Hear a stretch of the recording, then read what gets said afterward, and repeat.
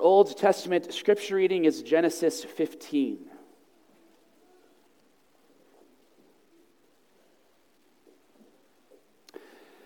It's also the text for our sermon as we continue our series in the book of Genesis, and also as we begin a sub-series called The Shape of the Sun, which I'll explain in a few moments.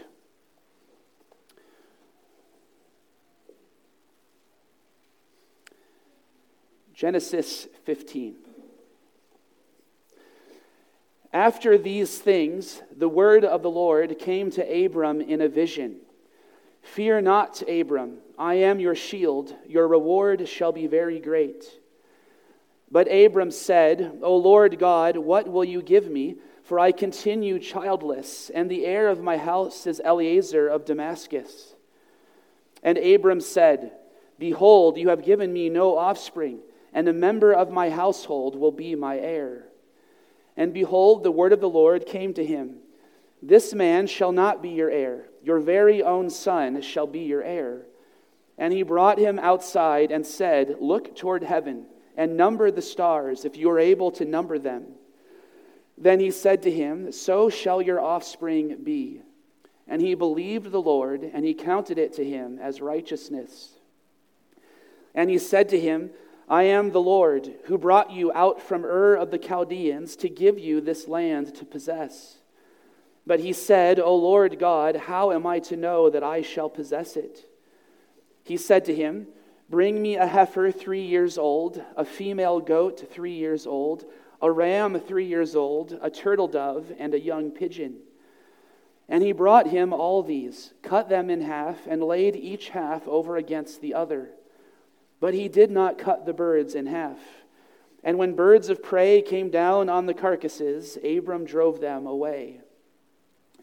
As the sun was going down, a deep sleep fell on Abram. And behold, dreadful and great darkness fell upon him.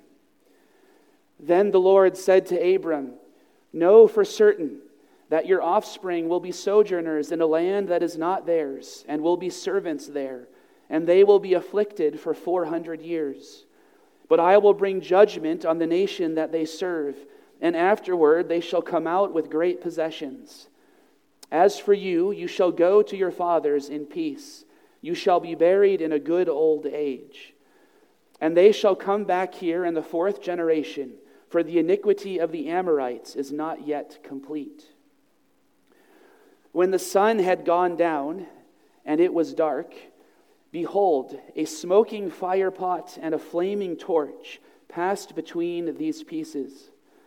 On that day the Lord made a covenant with Abram, saying, To your offspring I give this land, from the river of Egypt to the great river, the river Euphrates, the land of the Kenites, the Kenizzites, the Cadmonites, the Hittites, the Perizzites, the Rephaim, the Amorites, the Canaanites, the Girgashites, and the Jebusites. This is the word of the Lord. Thanks be to God. Our New Testament reading is Luke 2, verses 22 through 38.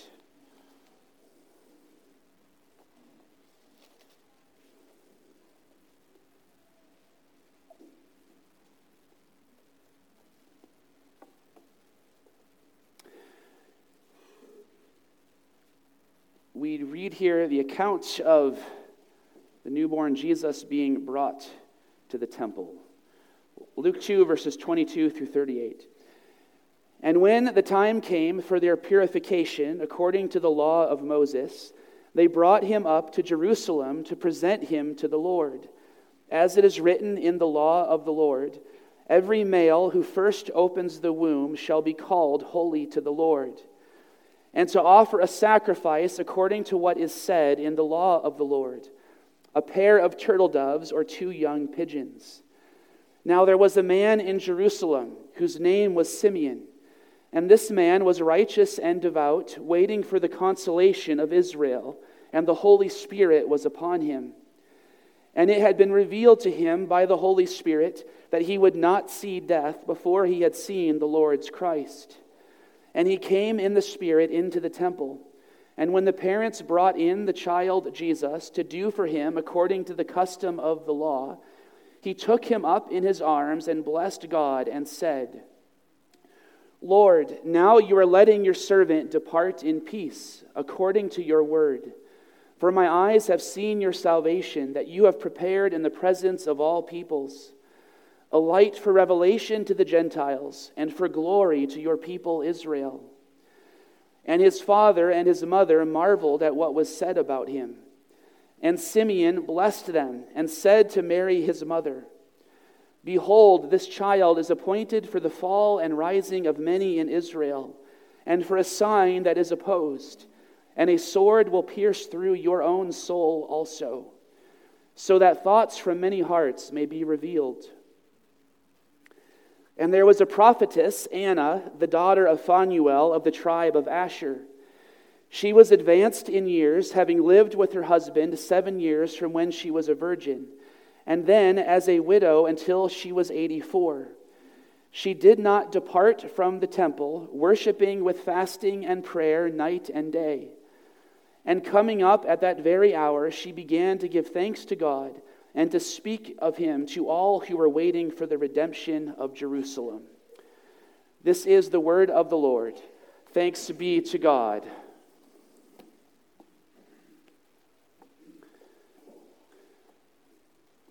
Let us pray.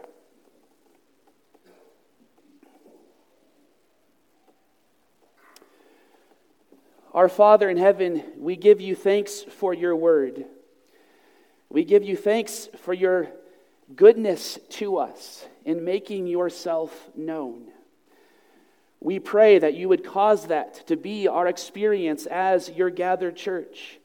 That is, you would cause yourself to be made known to us by the presence of your Holy Spirit. As we seek your Spirit's presence, we are humbly acknowledging our own weakness, and that we come before you this morning daring not to think that we control or manipulate your presence by our words or by our actions. It is in response to your promise, it is confident in your promise, that we pray for your Spirit's presence and work among us. For we pray in Jesus' name, amen.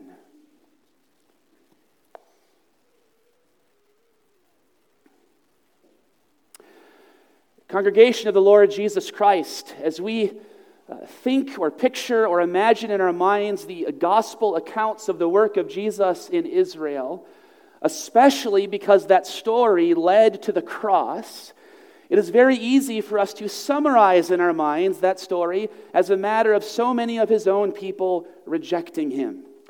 And that was true.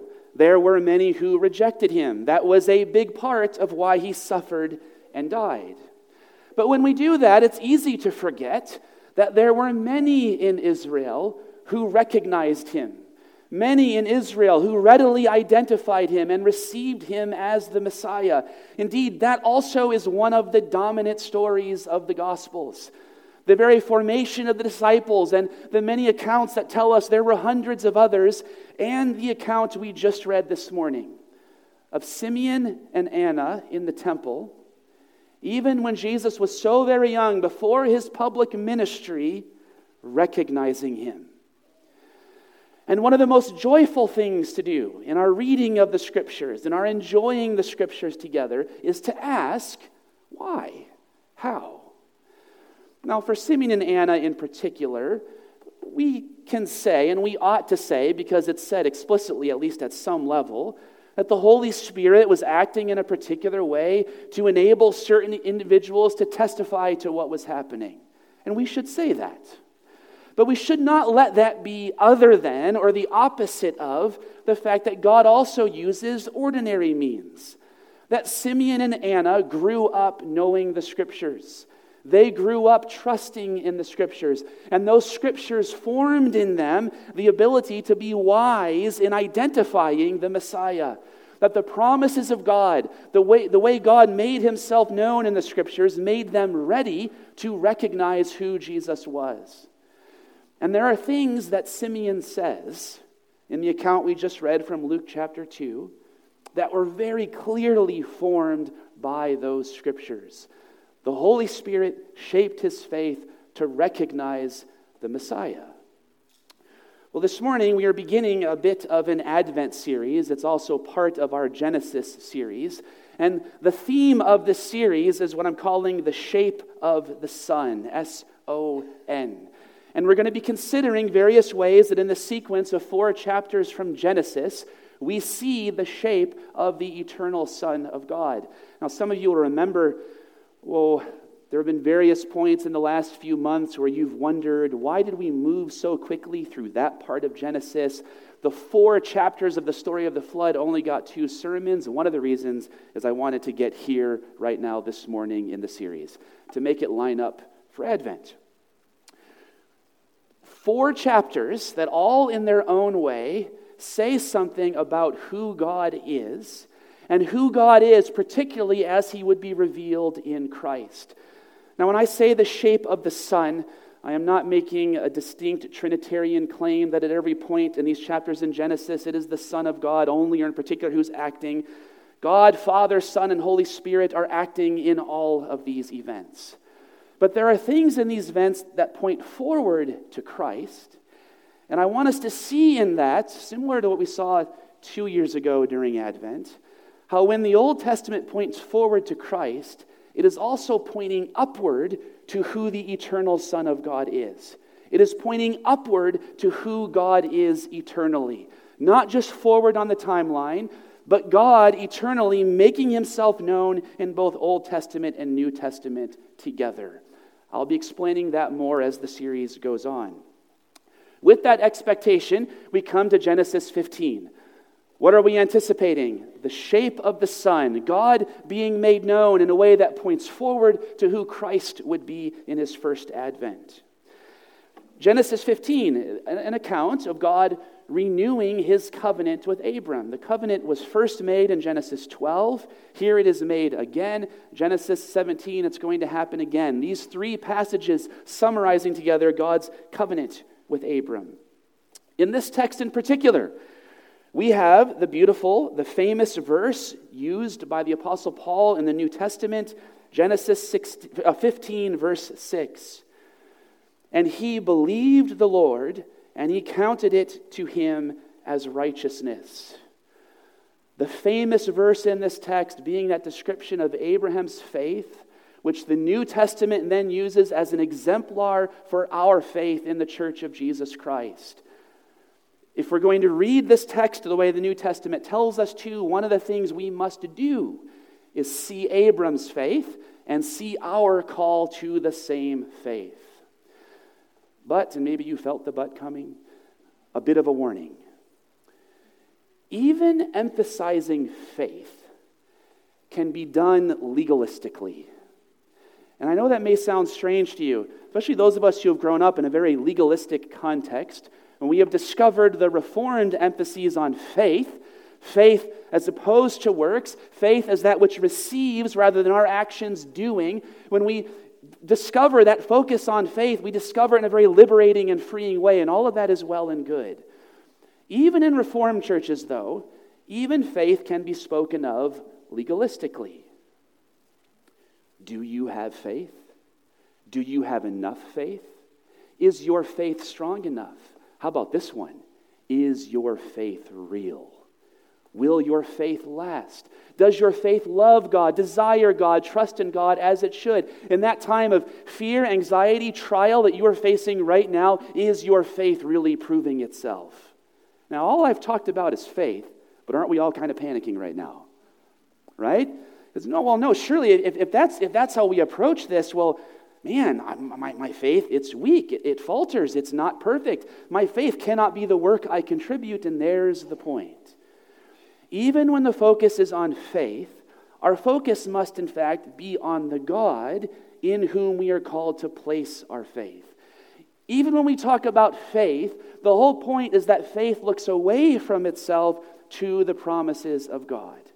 So as we come to Genesis 15 this morning, we need the very same thing that Abram needed. We need a vision of God's heavenly glory to strengthen and encourage our faith.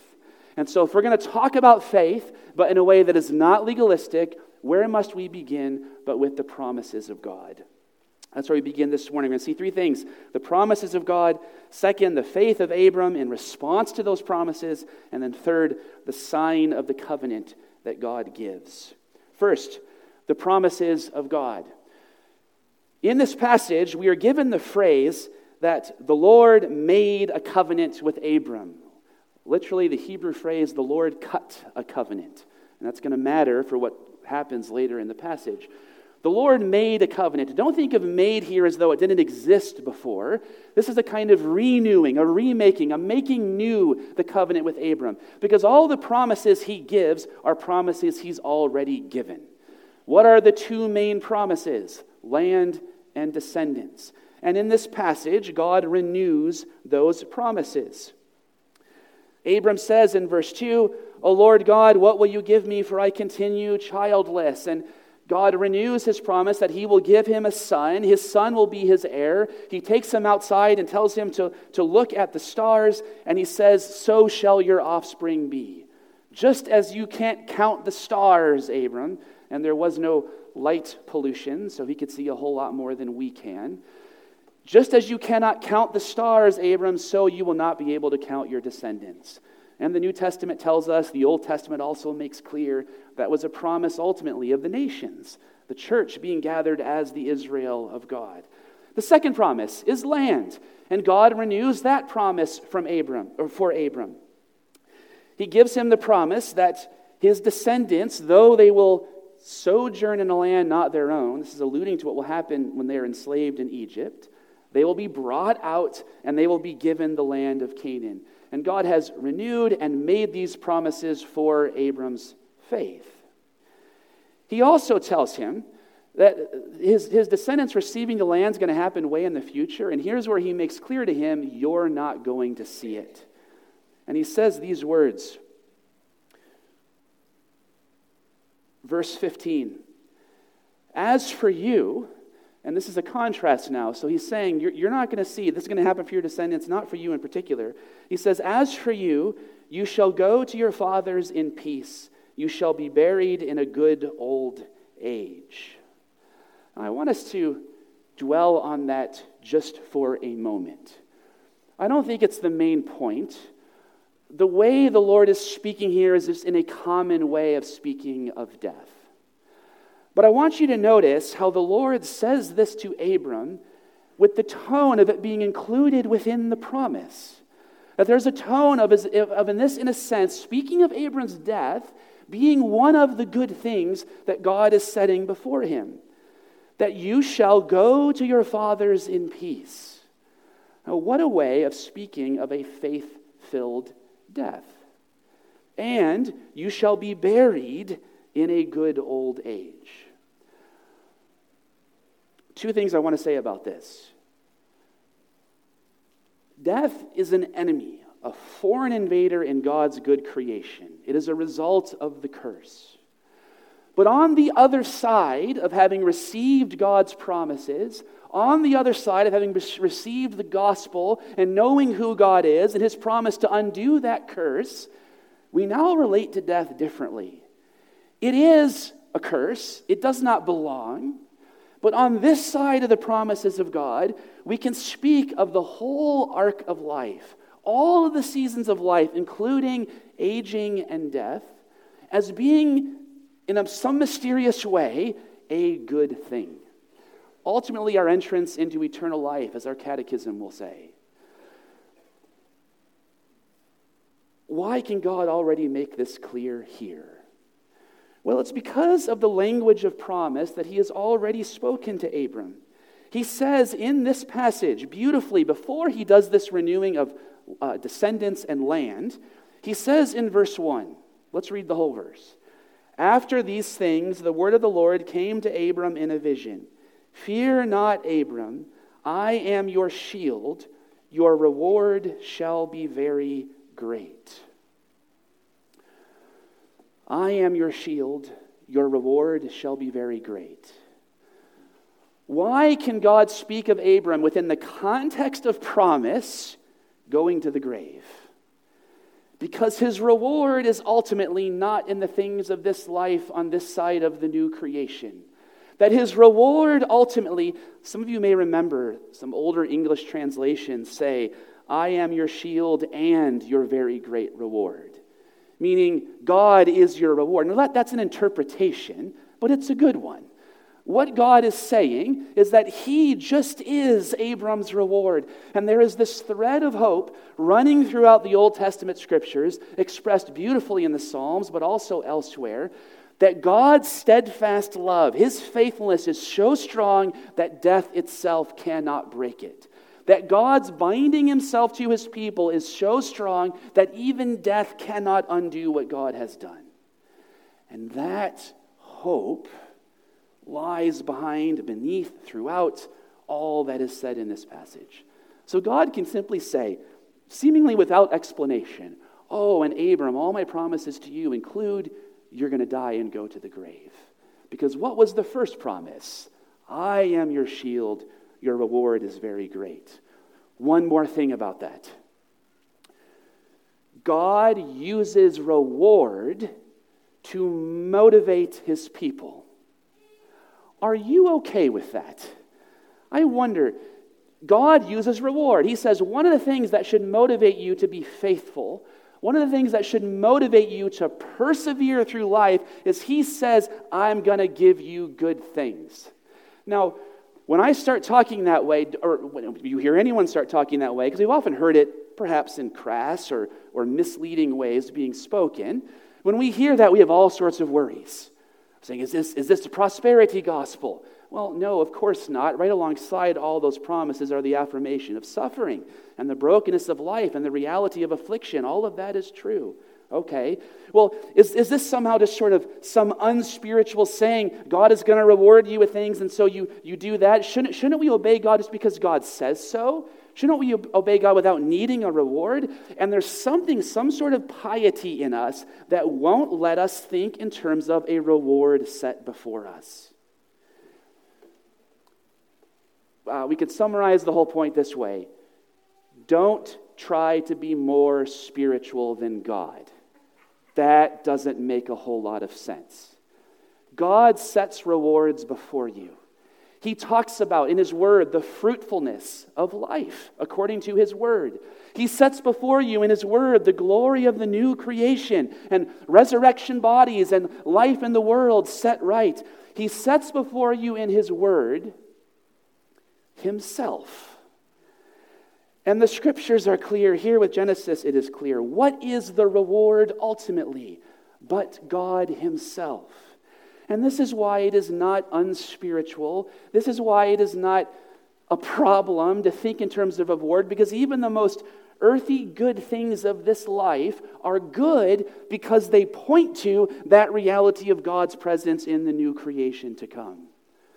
So our Lord Jesus Christ says in Revelation 2, to the one who overcomes, I will give the morning star.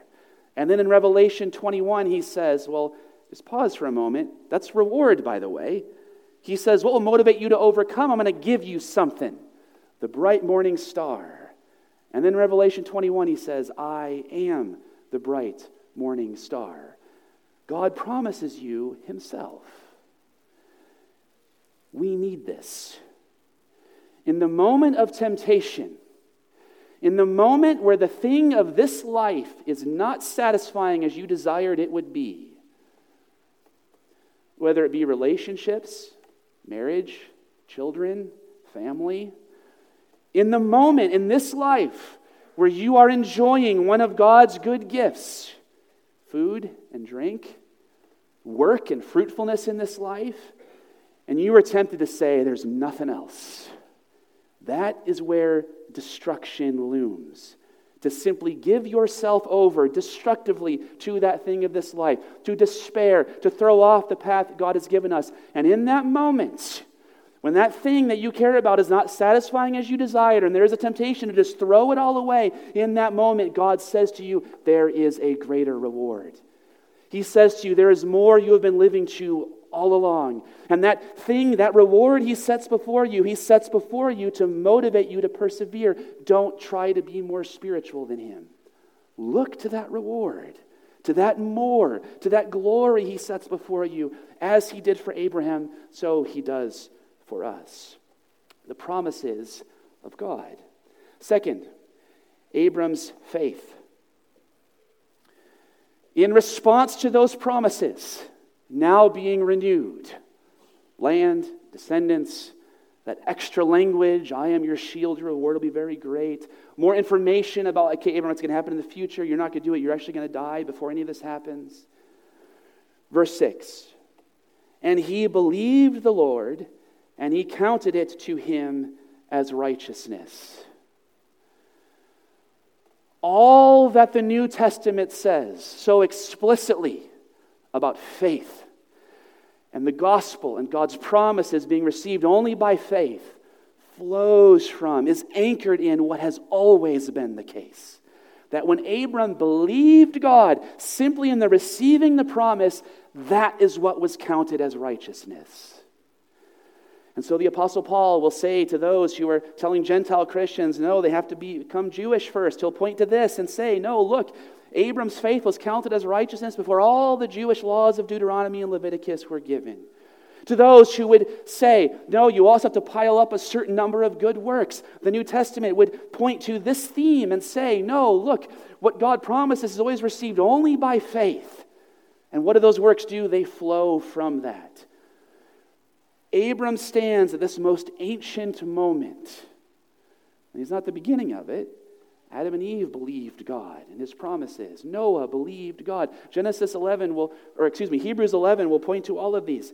Abram stands at this most ancient moment as the testimony that God never asks you to earn or deserve anything. He never has. That's never been a thing. He never will. From the very beginning, Abram believed the Lord, and he counted it to him as righteousness. Your faith looks away from yourself to the promises of God. Let us also be clear. I have a bit of a worry, and that's always dangerous because I worry too much. But so sometimes you're stuck dealing with things that are a result of my worries because I get to talk up here. So I have a bit of a worry.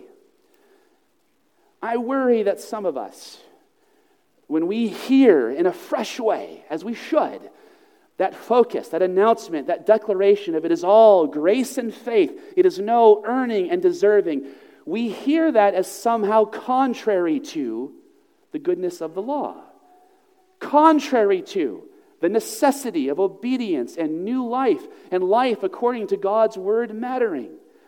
I worry that some of us, when we hear this emphasis on grace and faith, we think that means we no longer need to be careful and particular about how we live. Genesis 17, in the next moment of covenant renewal, God will begin with the words, "Walk before me and be blameless." This faith by which we receive the promises of God is a faith that must flow into how we live. The faith by which we receive God's promises is a faith by which we are united to Christ and therefore by which we are transformed. One of the promises God gives us is the promise of new life. One of the promises you are putting your faith in, one of the promises Abram was putting his faith in was the promise of a whole new way of living that is different than the Ur of the Chaldeans from which he was called out. The faith of Abram immediately translated into doing something. He left his father's house and land and went where God told him to go. Now hold on.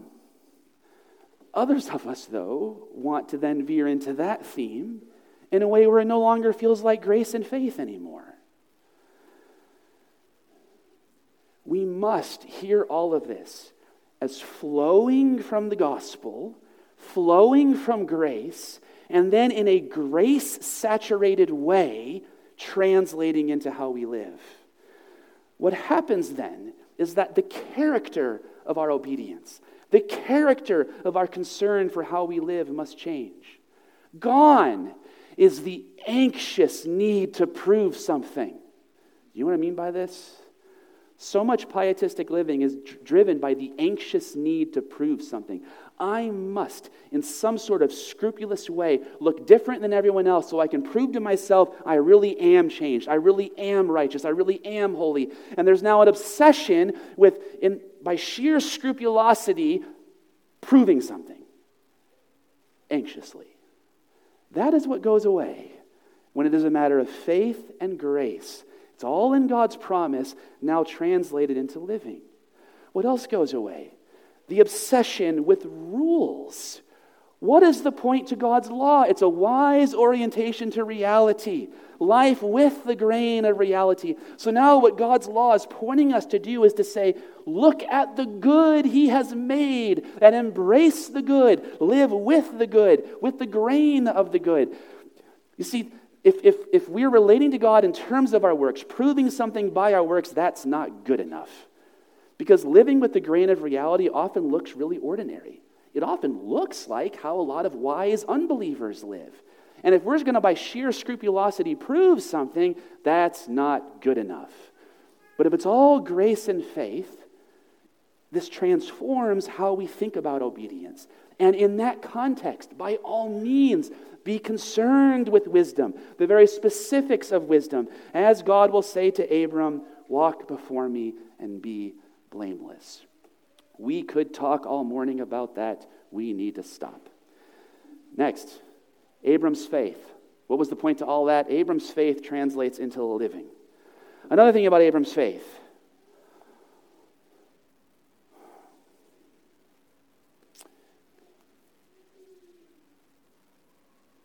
This entire passage is structured around Abram's questioning. It's all structured around Abram's, dare we say, doubting. Listen to it. God appears to Abram.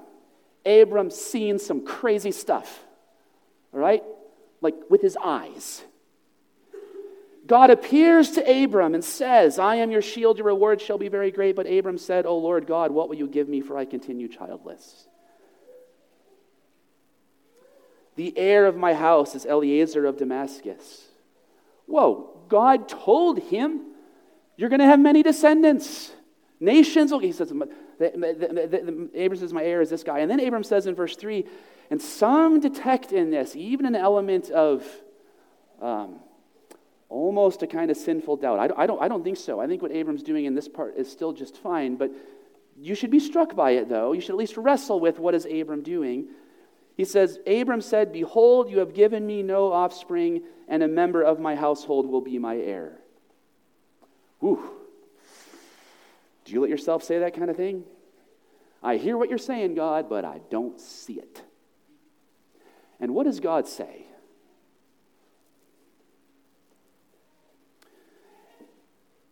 And he believed the Lord, and he counted it to him as righteousness. There's another cycle. All right, so that was the first few verses about descendants. Verse 7. So God just somehow, we don't know how this is happening, some sort of vision kind of thing. We don't know what that means. That doesn't really mean a dream. We don't know how this is happening. God shows Abram the stars and says, that's a promise to you. All right. Anyone else pretty sure they'd be good at this point? Like, okay, I got it. I'm good.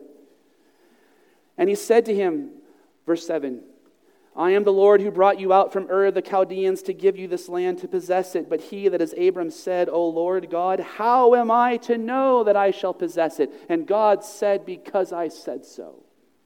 Oh no, it's not what God said. What does God do? He gives him the sign of the covenant. There is not a single word of reprimand from Abram. And all we have in the center of the passage is verse 6. Here's our assessment. Here's God's view of the situation. And he believed the Lord, and he counted it to him as righteousness.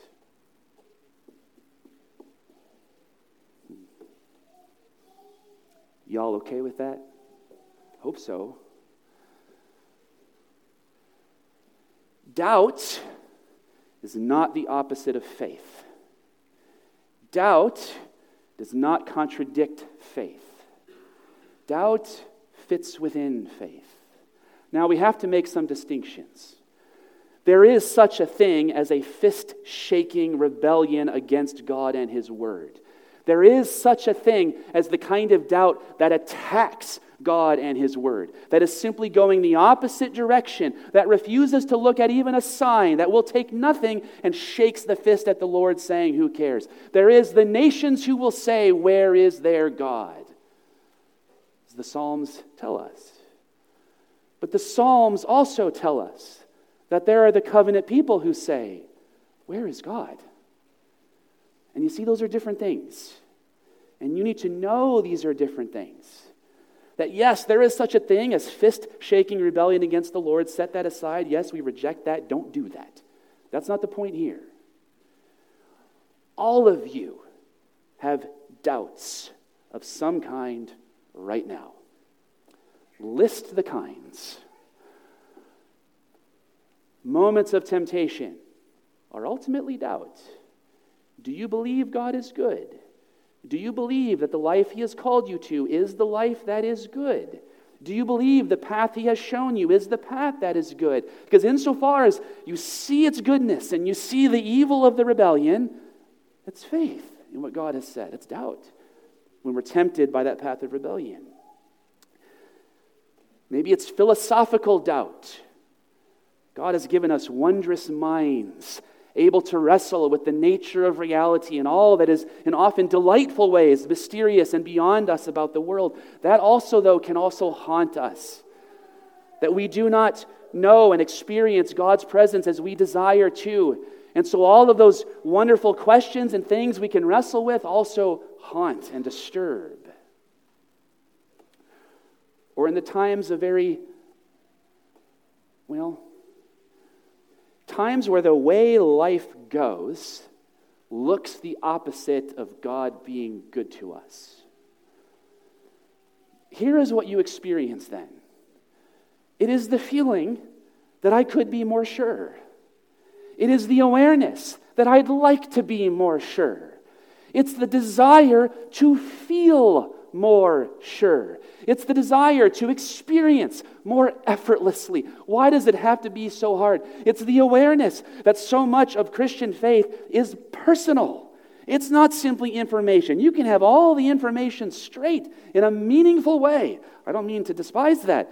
In a wise way, and it's still so difficult. All of that, dear sister, dear brother, all of that is included within faith. In those moments when you see that happen, because see, if we don't have that straight, and there are so many ways we get this wrong, there are so many influences in the Christian church and the Christian life that speak in a way that encourages us to get this wrong. We start to want to look inside then. Well, if I have this doubt, then do I really have faith? If I feel this way in this trial, am I really trusting the Lord? And I'm not really trusting the Lord, I'm not really Christian. Now, see, you see how that tailspin goes. We need this clarity that Abram, the very exemplar of faith, doubts, questions. And what does God do? He encourages him. He strengthens him. You see, there is a pattern in both of those cycles of doubt where a doubt is expressed, God gives a word of promise, and then He gives a sign to strengthen Abram's faith in that promise. He does this pattern over and over, which is, by the way, the exact same pattern of what God does for you. 6 days of the week, doubts accrue. God gives His word of promise on the Lord's day, and He gives the covenant sign to strengthen our faith in that promise. Third, and concluding this morning, the covenant sign. God in no way reprimands Abram. He simply helps him. After verse 8, O Lord, how am I to know that I shall possess it? The Lord tells him to bring out some animals. And then that's all we're told Abram tells him to do, but Abraham cuts them in half and makes a path between the animals. God gives His words of promise. Then verse 17, When the sun had gone down and it was dark, actually rewind. There was a different darkness first, before that dark. Verse 12, as the sun was going down, a deep sleep fell on Abram, and behold, dreadful and great darkness fell upon him. That's not just because the sun is going down. Something is happening. Verse 17, when the sun had gone down and it was dark, all right, now, okay, we got that. Behold, a smoking fire pot and a flaming torch passed between these pieces. And then God gives the word of promise. Stay in the dreadful and deep darkness. Stay where then there is a theophany, we call it. A visual expression of God's glory in the creation. The smoking fire pot. It means an oven, but we don't say oven because we would picture the wrong thing. A smoking fire pot and a flaming torch. A visible expression of God's glory. So deep darkness, but also the glory of God present with Abram, passing through the pieces. And God gives all of that as the answer to Abram's questioning.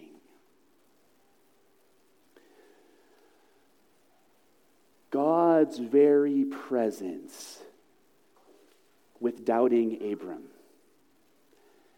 And brothers and sisters, it is full of promise.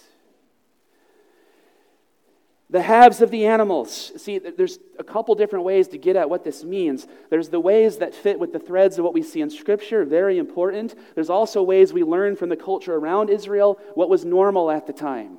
One of those threads through Scripture, the halves, the pairing, very much covenant symbolism of the two parties of the covenant being united together. And so God is giving a promise of His unity with His people. Some have even said that then those birds of prey that Abram chases off are like the Gentile nations attacking the covenant people, and God is promising that they will be protected. This imagery is full of all of those kinds of allusions. God and His people together, His people being protected when they're about to go into exile. There's also, even more clearly, we know through all sorts of Old Testament fun stuff that the animal represents the worshiper. It represents Israel. And so here we have the animal representing the covenant people and the theophany of God's presence within, among the covenant people. And God promising thereby, I am with you. God's promise of Emmanuel, God with us. And here we have, in such clear terms, the shape of the sun. Of what God would make most clear in the incarnation of Christ, of His identity as the one who is with His people. And yet, the great question is, how? Did we all just forget the deep and dreadful darkness? Abram's a sinner, we know that. In fact, how did all of this begin? Back in verse 1, what's the first thing God had to say? Because this is what it's like to be in the presence of the Creator. What did God have to say? Fear not. And here's where we are helped by scholars who will point to this actually being a thing we see in cultures around Israel, that when Abram cut the animals in half, he knew what to do because that actually wasn't strange. It's a covenant-making thing. And what would happen is the two parties of the covenant would walk between the animals, and this is what we call a self-maledictory oath. That's a fun word. Benediction means blessing. Malediction means curse. So what you're doing, you're walking through the pieces and you're saying, may this happen to me if I don't keep my side of the covenant. Who goes through the pieces? Only God. Abram does not. And here then is the promise that God would one day be the one to take upon Himself in the eternal Son of God, incarnate, our Lord Jesus Christ. He would take upon Himself all that makes this relationship impossible. That He would, in His suffering and death in Christ, do what needed to be done to bring about all of these glorious promises. And Abram doesn't contribute a thing. And so, at the birth of our Lord Jesus Christ, Simeon turns to Mary, Jesus' mother, and says, a sword will pierce your soul also. Simeon knows this Messiah is going to have to do some difficult stuff. Simeon knows this child is born to suffer. And one of the ways he knows is this passage. It is eternally the case.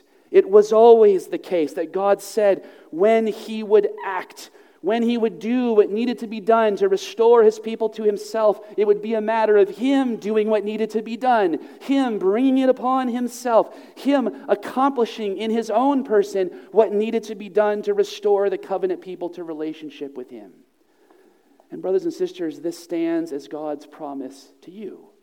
Remember, not just pointing forward to Christ, but pointing up to who God is, to his very character and nature. And you see, we look forward to the same promises, to all nations gathered in the new creation, to the world set right, to bodies raised, to the glory of the presence of God, to God himself being our reward.